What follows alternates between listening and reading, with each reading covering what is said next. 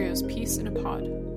My name is Indigo Trigghauger, and I'm a communicator at the Peace Research Institute Oslo. My job here is to help researchers convey their work. Usually that means talking to the media, politicians, other stakeholders, and colleagues. With this podcast, that means talking to you. In the last few weeks, a familiar subject matter has dominated headlines again. Is structural racism an issue in the UK, Norway, France, and many other countries?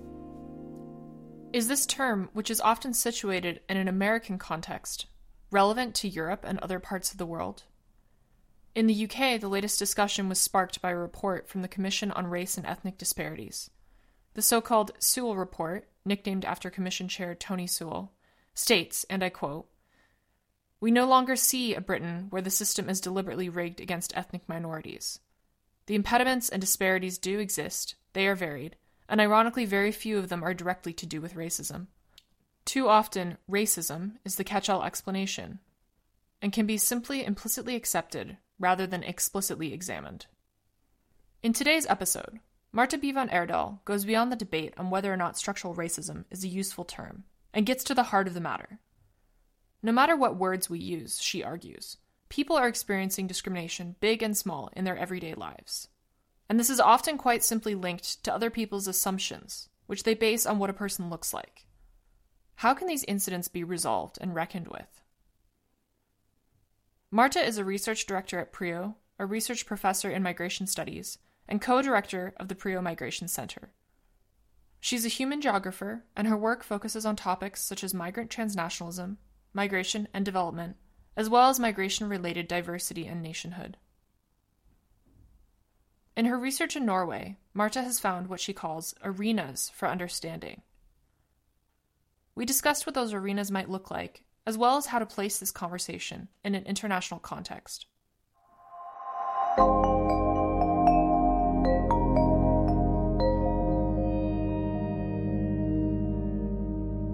Welcome back to the podcast, Marta. I'm really glad to have you on again. So lately in Norway, there's been a lot of debate about racism. And I mean, this is certainly not unique to Norway. This has been around the world and for many reasons.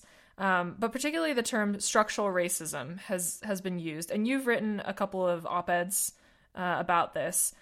In academia, the debate has been very heated, and we're not going to rehash that whole debate today. That's not why we're here.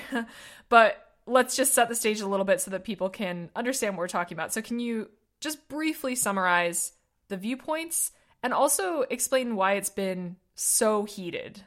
So thanks, Inigo. It's really nice to be back, and thanks for a really big question. So I'll try to deliver on the brief part at least. So you're right, the debates on structural racism, or what has also been referred to as institutional or systemic racism, have been surprisingly sort of heated and polarized, also in academic circles. And I think, to me as a migration researcher, it's been interesting to see how this, in a way, reflects the polarization around immigration issues more broadly. So why? And I think there's a couple of different points we could keep in mind here. The first one is that I think we'll mix a little bit what we speak about. So there's a conversation about structural racism or systemic or institutional racism, which in a way is quite particular, but very often is sort of taken into the broad context of experiences of racism. And then those kind of get a bit mixed up. And so it's not clear whether people are speaking about individual people's very real everyday experiences of racism or what they experience as discrimination based on how they look, so racism. Or whether it's about something which is sort of endemic in systems. And then I think sort of one way of trying to sort of disentangle what's been going on, obviously, has been this very polarized and heated debate about whether structural racism exists or not, which has been a conversation in Norway. Right now, it's a conversation also in the UK in terms of whether systemic racism exists or not. I think, as with most things like this, many people would agree that, it's a question of degree and not of kind of yes or no. But I think it's been really sort of heated because it's been intertwined also with broader debates about how we should understand what racism is and how issues of racism are related to questions of white privilege and of decolonization and of kind of bigger debates about other things in academia as well. And I think there's many, many different views on how they are entangled or not, whether they should be or not. But I think one of the reasons why that the debate on structural racism in particular has become so polarized is that even some academics have taken the view that it doesn't exist. or that it does exist and basically white people are to blame, full stop. And those two views are kind of too strawman-like, really, to work in the real world. So I think that's kind of pretty much why I would at least say it's become so polarized. Thank you. That was very concise for a very complicated conversation. So in your op-eds on this topic, you're kind of taking a little bit of a new tact. You're not as interested in debating, continuing this debate that you just summarized. You're more interested about action. And of course, you also lean on your own research that we're going to go into a little bit later. And it's always nice to have actual results that we can refer to. So in particular, you're sort of addressing how we talk to each other and who's talking to each other as well. Can you explain a little bit about why you think that's so important? Yeah. So I think, of course, like you say, it's very intertwined with my own research on these issues, which we'll come back to. But I think there's something about which voices are being heard or not, in which ways in debates about experiences of racism and also about systemic racism in different societies and also in the Norwegian context. And so I think it matters who is speaking and it matters how we listen to each other's. So in terms of the who is speaking part, of course, it's a pretty obvious point, right? So if the people who are participating in the conversations, whether these are academics or maybe people in the broader public debate who have no personal experience of racism themselves, it's a pretty obvious point that that's going to give you a different starting point for entering that conversation than if you are someone who has on a daily or weekly basis yourself, or perhaps through family members, experienced everyday racism in the society that you're actually living in, and also perhaps in other societies that you have been living in around the world. And of course, you shouldn't sort of dismiss people's views, and especially not their research findings in terms of what their personal experiences are. There's more to that than that, of course. But at the same time, there is a sort of skewedness to the fact that the voices who have been the most vocal about the fact that structural racism is not a useful concept, it doesn't even exist because we have legislation in the Norwegian context and against discrimination, which works, and we do. We're a society where actually the system to a large extent does work, and you can go to the courts, and there are kind of rules and laws, and it's not kind of a complete sort of anarchy at all. This is all true. But at the same time, these experiences are also very true. And so I think the balance of the people who participate in these conversations, if it's sort of tended to skew too much to those who don't have any personal experiences, it's a problem because you maybe lose legitimacy with those who have had those experiences. And also maybe it does actually affect how you see things and to what extent you see them as a problem or not. And I think this also becomes a sort of methodological issue in terms of research, right? And this is also a big conversation in terms of how do you actually research whether racism is a big problem or a small problem or exists or doesn't exist or in which kinds of facets. And that's kind of a whole question of methodology, of sort of interdisciplinary or disciplinary approaches, and of what you understand as knowledge and as facts as well. So I don't think we should go into that too far, but I think that's part of the conversation also in terms of which voices are heard as well. It's not just about your own personal background, but it's also about the different methods and approaches that are being used in research. And I'll just add there that personally, I think there's a value to all the different voices in terms of research methods and approaches in this conversation. I think it's very dangerous if we try to dismiss any of the kind of academic voices that are out there. It's also useful with people who question the fact of whether systemic racism exists or not, because it means that those of us who perhaps have a hunch that despite the laws and rules that are in place, it still might be there, we have to do a better job of actually researching it and documenting whether or not it actually exists and in what ways it manifests and how it's possible to maybe reduce it or eliminate it in the future. So I think all the voices are really valuable, but it's maybe useful just taking a step back and reflecting on who is participating in the conversation. And as we know from all of these types of debates, there is a question of who is allowed to enter those conversations, who has a platform to speak in these conversations. And we know that our societies aren't entirely equal, right? There's not an equal space for everyone. So that could be down to gender, to socioeconomic status, to networks, to race as well. So I think, for those reasons, it is really important to reflect on who is actually participating in these conversations and what are they bringing to the table. And then getting to the second part in terms of, how do we actually speak to each other and how are we listening? I think this is really important because I find that, this conversations about racism and discrimination and experiences of racism are not new at all, not even in the Norwegian context, they're not new. And still, it seems like despite people saying very similar things over a long period of time, maybe they're not being heard. So in terms of the fact that people have been saying that they have been experiencing things which, whether or not you want to label them as racism as such, feel like racism. If they're not being heard, why is that? Is it because of the words we're using, or is it because people are not kind of listening on that channel? Is it because it's too uncomfortable to hear that? And I think that enters into the sort of field of what is often referred to as racism without racists. And this is a phenomenon that is being discussed a lot in research. And I think it's an interesting phenomenon because racism does exist, even if there aren't racists, maybe in the sort of sense that many of us, I think, imagine perhaps what a racist should look like, right? So maybe you have particular ideas about what political views they would have, maybe even about gender, maybe, there's kind of particular stereotypes we have about that. And thankfully, very few people are, really into a belief that there is a hierarchy of value of human dignity. There are some, yes, but that is the extreme. And so I think kind of the sort of gut reaction in a way of the fact that, racism doesn't exist in our society, it has to be understood not from the perspective that, you're white, you have privilege, you just don't get it. Yes, maybe that is a part of it. And I'm white. So yes, maybe I don't get it. Right. And I hear that and I know that I need to reflect on that. But at the same time, I'm also thinking it's worth listening to those reactions which actually say, I didn't mean anything racist by asking you where you really come from. I'm really interested in your story. I, as a child, lived somewhere else in the world, and I was wondering whether you maybe came from that part of the world. So it was a genuine curiosity question and not something which I wanted to make you feel like you don't belong. But then I would also need to, in that context, understand that maybe me asking that question, if I don't follow up with this explanation perhaps, does lead people to feel like they don't belong, especially if this happens on a weekly basis throughout your life. So I think the sort of how do we speak to each other thing is less about, defining structural racism in a particular way and kind of banging on with those definitions. I think in the everyday life sense and in the kind of sense of creating societies where people can belong in equal terms, maybe those kind of strict definitions that we need for research perhaps are less crucial, but how we choose to listen to each other actually is much more important. And I do think that is a shared responsibility.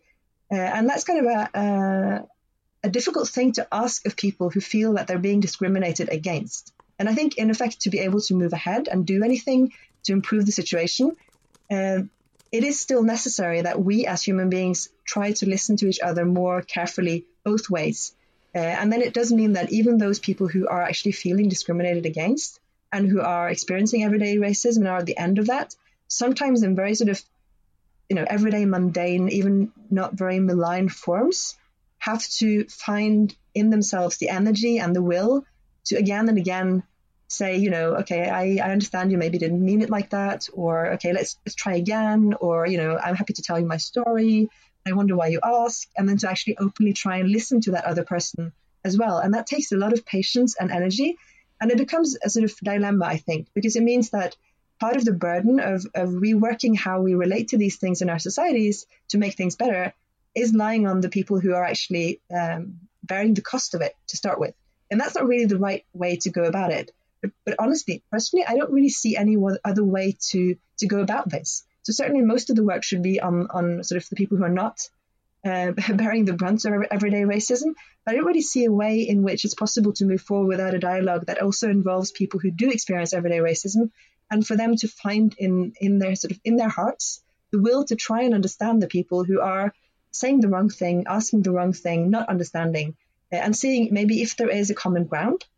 And if there is a way to find common understanding and to kind of develop coexistence and co-belonging together despite those experiences. But that is a big ask to ask of people. And maybe it's not legitimate. I'm not even sure. But that's kind of where I'm landed so far in this debate.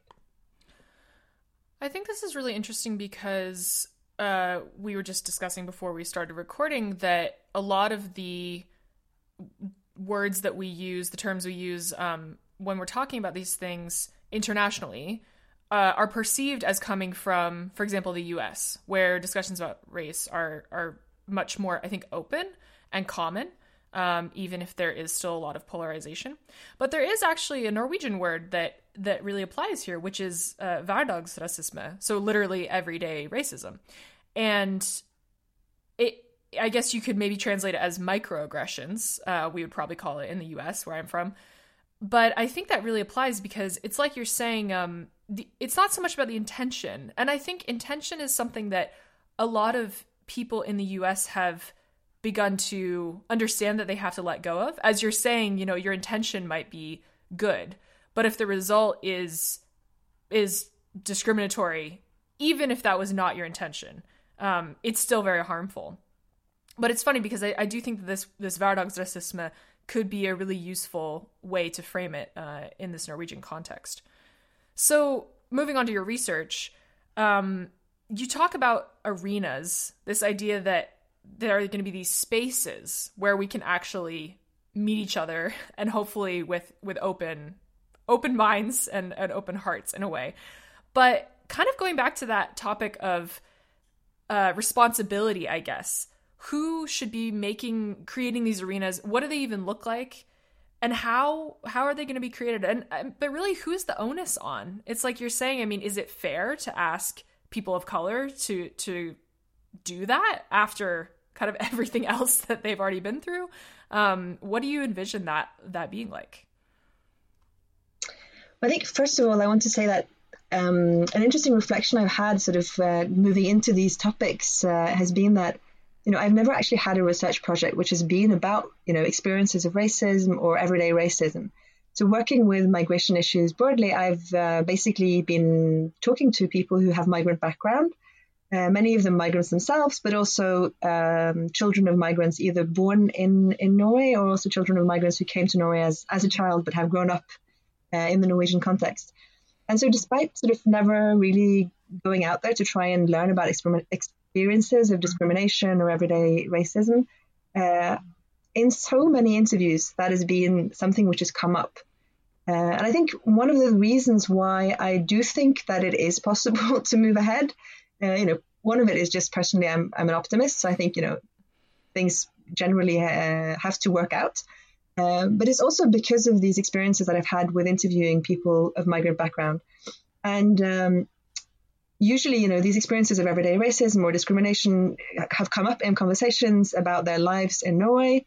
And they've come up in the context where that's not the only experience, right? So even when people have told me about sort of overtly racist experiences, which do occur, and I think, many people of migrant background in Norway, and actually not only people of color, but people who kind of audibly are different as well, have these experiences of othering, say, in the Norwegian society. But most of the experiences are much more minor, right? And then again, many of the experiences they have in their everyday lives are not about that at all. They're about the neighbors who, you're just friends with, or you have kids in the same kindergarten or school, or you play football together, or you're in the same gym. Or it's the man at the counter in the shop that you just smile to, who does or does not have a migrant background. You don't even know, maybe. And that sort of everyday life is mainly not about these experiences. And so I don't have any quantitative research about it as such in terms of kind of measuring the minutes in the day and how many minutes in the day every person feels that they're being discriminated against or not, right? I don't think we even have that kind of research. But I do think it's quite subjective how people experience whether this is a big thing in their lives or not. And I think it's true that if you have a really, really bad experience, that's going to be quite formative. And of course, when that happens and how, it's going to be quite formative as well. And so then coming to the arenas, as you were asking about, I think these sort of insights are important because it depends where and when and in which type of arena maybe you have good or bad experiences of different kinds.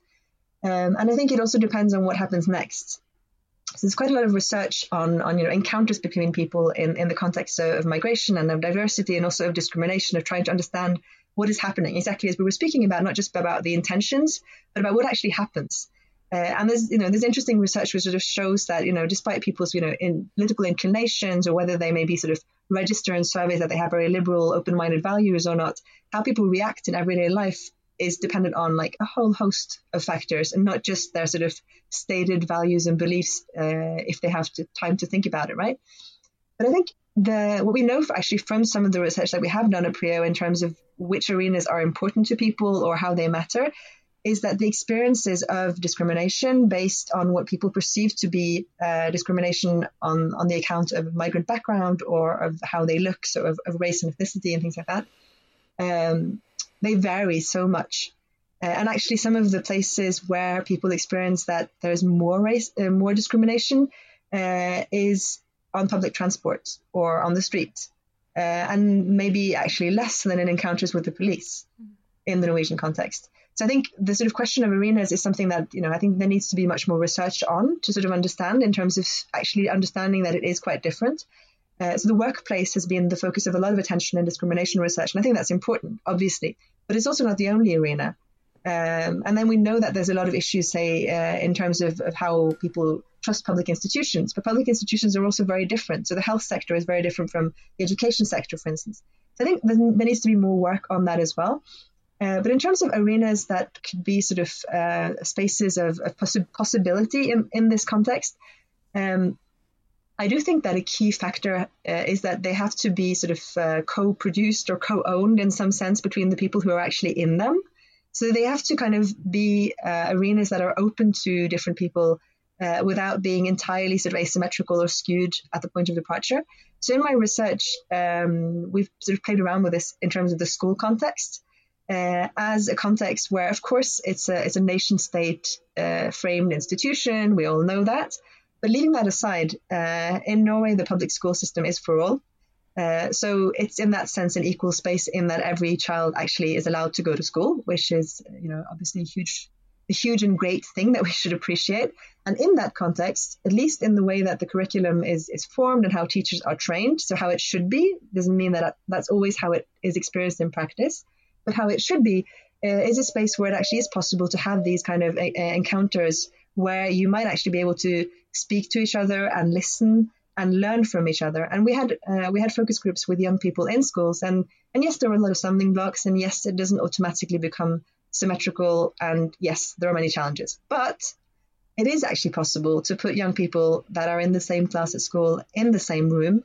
And it is possible to facilitate them having a conversation where they do listen to each other.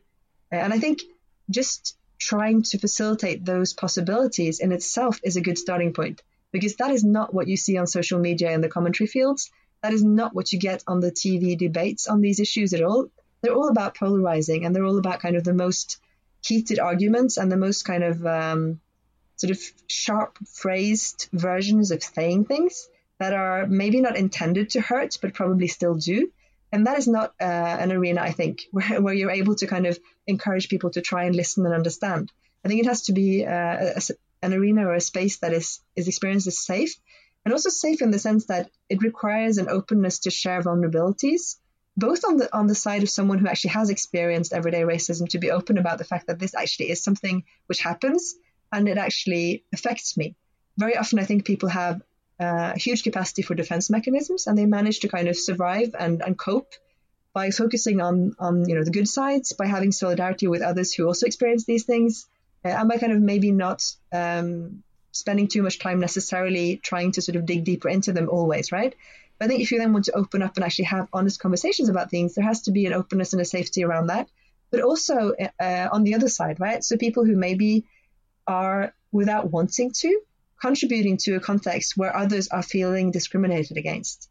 And I think for white people in Norway to be in a space where they sort of want to engage in a conversation where it's possible to say something about intent and about views on equality and dignity that people very often have, which are very sort of common and egalitarian, and at the same time to have that reflection space to actually say, well, actually, yes, maybe some of the things that I said or did or say or do can amount to others feeling discriminated against, and having that reflection space to realize that and to try and find together how it's possible to proceed from there. I think those arenas need to be created and facilitated. And I think the schools are certainly one sort of institution where publicly it's possible to kind of say that we want to do that and actually to invest resources in doing that. To be honest, in terms of other arenas, I think it is down to, you and me and just everyone to see, is it possible to create those kinds of arenas in friend groups, in the neighborhood, and it might happen without planning. And sometimes it might be something which is possible to actually plan for and accommodate for. But I think it's certainly an area that needs more exploring as well. Yeah, and I think also it's so important that it's opt-in. And I know that you've kind of already addressed this, but that everyone has to have, everyone present has to have that openness that they actually want to be there. Because otherwise, unfortunately, it's not going to work. But that's a pretty big ask as well. both for people who might be perpetuating this kind of discriminatory cycle, but also people experiencing it, obviously, who don't want to be re-traumatized and exposed to similar situations. But thank you for the point as well that it's kind of up to everyone. And I think that's completely clearly true. I mean, anybody who's hearing this as well you can do something right now and reflect. It's really surprisingly that simple. It's complicated and it's simple. So I also am kind of wondering if you could talk just a little bit more about the research in that. I would just love to hear a little more about the experiences of the people that you've actually researched with and talked to and heard from, because we've touched on it a little bit, but I just think it'd be really interesting to hear a little bit more about what their experiences have been. And again, of course, this is in the Norwegian context, so we can't extrapolate too much, obviously, but I do think that that'd be great to hear about. Yeah, sure. So, I mean, a lot of the interviews that I've done with people with a migrant background have been with people from a background from Pakistan, because that's one of the areas of the world that I've been doing research on. And so there's kind of the double issue in a sense of having a Muslim background, or what people would ascribe to be a Muslim background, whereas, in actual fact, people might feel that identity is more or less appropriate for them, but also being a visible minority in the Norwegian context. And I think, some of the experiences that I've heard people share are very sort of strong experiences, in the sense of basically being vocally abused, with kind of people shouting racist statements at them. So there's sort of, pretty typical, unfortunately, statements, go back to where you came from and Paki and those kinds of things as well. And also some experiences that have been even more overt, in the sense that, people talk about your skin color and how you look, and overtly discriminate you on that basis as well.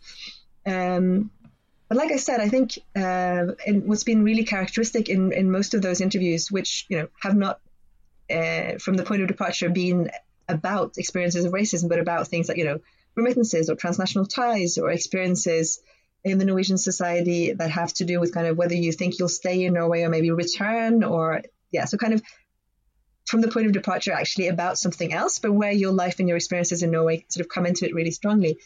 And where, people tend to really also say a lot about the experiences that have been positive and good, and also about friendships that they have with people who have a Norwegian background or other migrant backgrounds, and are kind of mixing as an important part of their life worlds as well.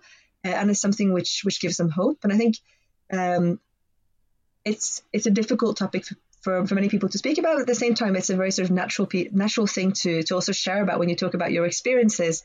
And I think for especially people that I've interviewed who are descendants of migrants, who are either born in Norway or maybe who came to Norway as young children, but who sort of feel very Norwegian and who feel very settled in Norway and kind of see their futures mainly in the Norwegian context. It's more about how are we going to make it work in a sense. So it's seen as a problem and an issue that needs to be addressed. And there's kind of, I guess, varying opinion as to whether discrimination is getting worse or not in terms of people's experiences of it. But at the same time, I think there's a very clear sense that, that there is no option other than to try and work towards a society where there is less discrimination, and people have a perspective of that in terms of, my children should not be experiencing this, or these kinds of things.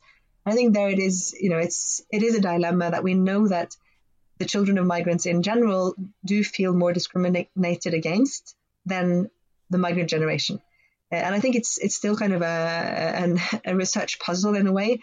What factor in that does it play that migrants, to start with, don't come from this country, they come from somewhere else and they settle. And that means that you have a different approach to how you're being treated in society, for better or worse, but that's kind of humanly just how it is. You learn the language as an adult, etc., right? So you have your identity from another country or several other countries, and you come to this country. And that's very different if you're growing up or have been born and then are growing up in a particular society, and that's your home society. And then any kind of experience of being alienated from that, or not having the right to just fully and naturally and legitimately belong in that society, that is just so much more of a big thing for obvious reasons, right? So I think the research puzzle is, how much does this explain the difference? And how much is down to kind of change over time? So are we actually seeing more or less discrimination against different groups? And I think this is super challenging to figure out. And I think also in terms of the sort of arenas that we were speaking about, in many arenas, such as public spaces, if you just go with visible difference, you have no idea whether people have, a grandparent who migrated from Pakistan and their parents even are born in this country and they are kind of, the grandchild of a migrant, and hence that identity is not very strong, rather unsurprisingly, or whether this is someone who arrived 2 years ago. And so I think in terms of arenas there, the sort of visible difference thing becomes really important to be aware of, because you really have no idea. And there we know that demographically, the Norwegian society has diversified in the last 3, 4, 5 decades relatively rapidly, from the point where it was rather unusual that you had people of color on the street to the point now in a place like Oslo where this is very, very common, and in most workplaces and schools, etc. as well. So I think, the experiences from my interviews in a way are very diverse, partly because the questions that I was asking were not about this. So I think that is an advantage in the sense that I wasn't kind of looking for anything specific, but it also means that it's not entirely systematic, right? So it's kind of what people chose to say because it was relevant to the story of their life or of their everyday experience, I think. And then a sort of final aspect that I want to mention in terms of the research is another project that I did that was on citizenship specifically. And what was interesting there is that we actually interviewed people there who were both people who were Norwegian citizens and had been from birth, people who had naturalized to become Norwegian citizens, people who were dual citizens, and people who did not have Norwegian citizenship. And across these categories, we had people who, defined themselves as Norwegian or not, in very different kinds of ways. And we had people who had migrant backgrounds and children of migrants also within that group. And what was interesting was that it was not very predictable how people would feel in terms of whether or not they were accepted as naturally belonging. So we had people who, were the children of migrants and were sort of visibly different, who felt that this was entirely possible, and who maybe had some experiences of racism or discrimination, but who didn't really put much sort of weight on those. And who felt, illegally and in all kinds of ways, it's all good in a sense. And then we had others who really did not feel like that at all and who felt discrimination was a huge issue. So I'm not just saying it's sort of, it's down to personality or, people should just get a grip and then it's fine. Not at all. But I am saying that the experiences are actually quite varied. And I think coming back to what we were opening with, that is really important to also recognize. Because it's not like people who, share the same skin color will have the same experience necessarily. We know it's also gender. There are class and sort of socioeconomic issues that have to do with this. Certainly education and job, super important in how you experience your position in a society. And so I think giving space to that sort of not only nuance, but actually also different experiences that people have that cut across is super important. I think one of the risks with this sort of very polarized debate that sort of forces us into binaries is exactly that. It forces us into binaries, and the world is not divided into two.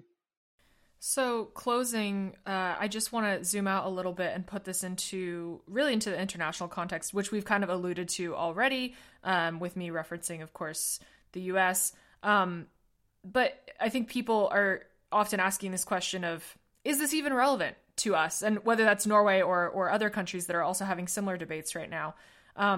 Is structural racism, can we import that term to Norway? Does it work in this context?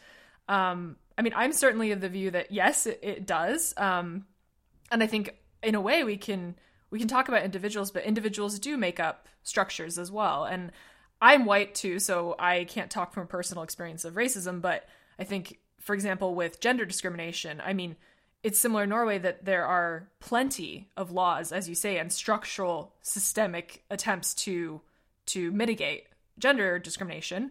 But I still experience that, and it's certainly much, much, much better than many other countries. But I'm sure many women in Norway would relate to that experience. And I think it's important to recognize that it's individuals make up structures. That's my point of view, though. So, if you could just talk a little bit about this international context of this entire conversation. Kind of a big ask, I know. It is, thanks. But I think it's an important point.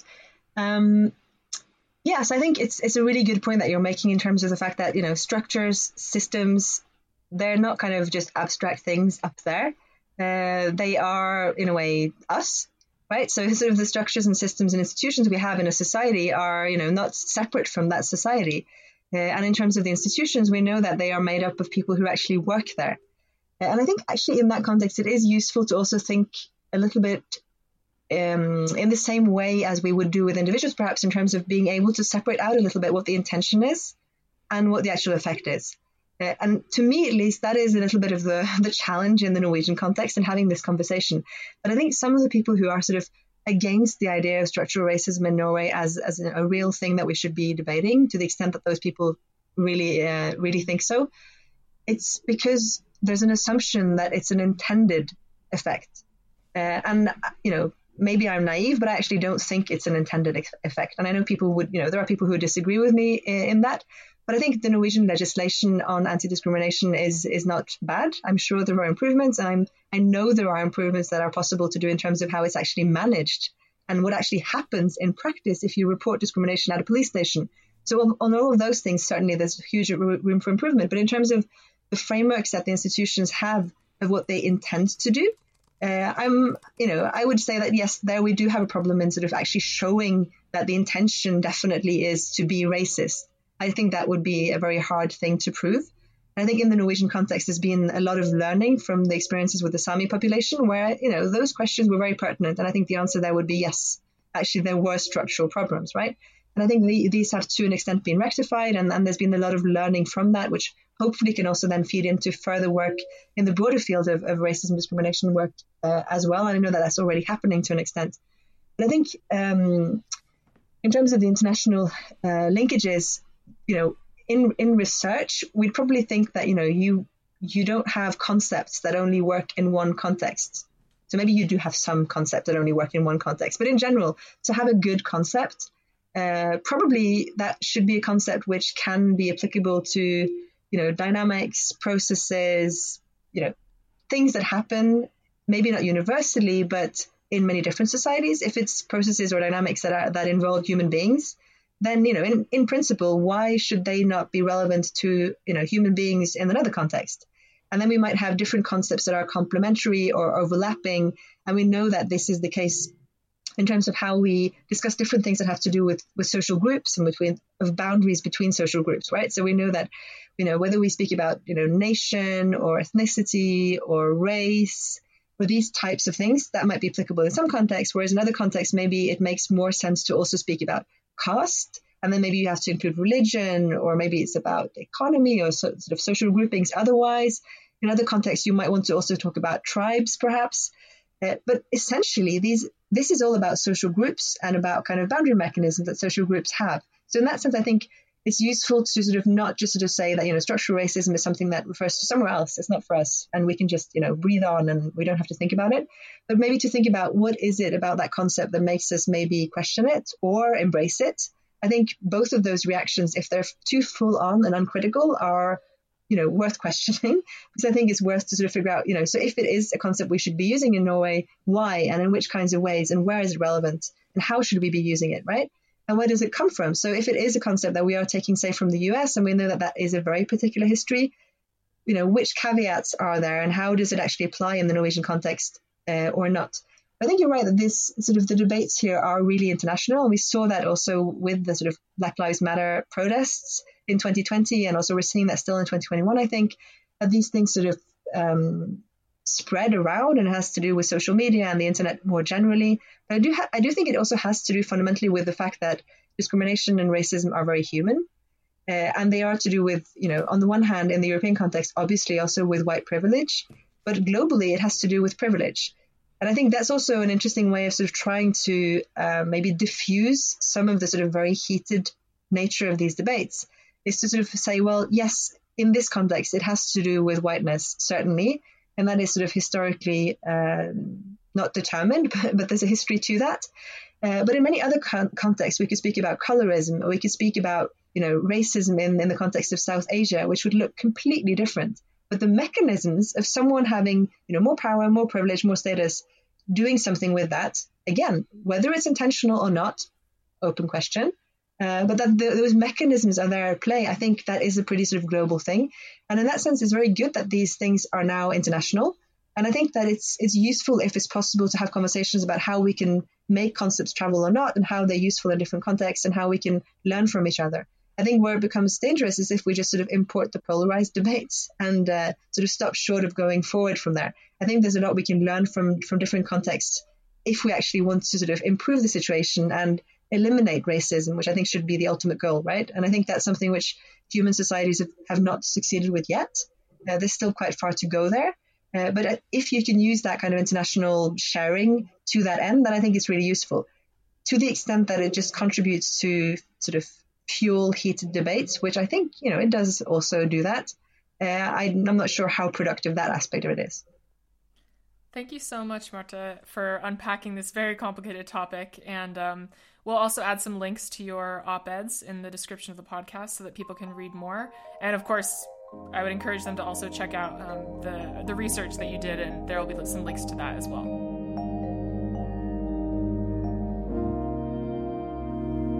Thanks for picking Prio's Peace in a Pod. This podcast is a production of the Peace Research Institute Oslo, Prio, located in Norway. For more information, visit prio.org. Editing, recording, and hosting by me, Indigo Trigghauger. Music by Morten Dennebol.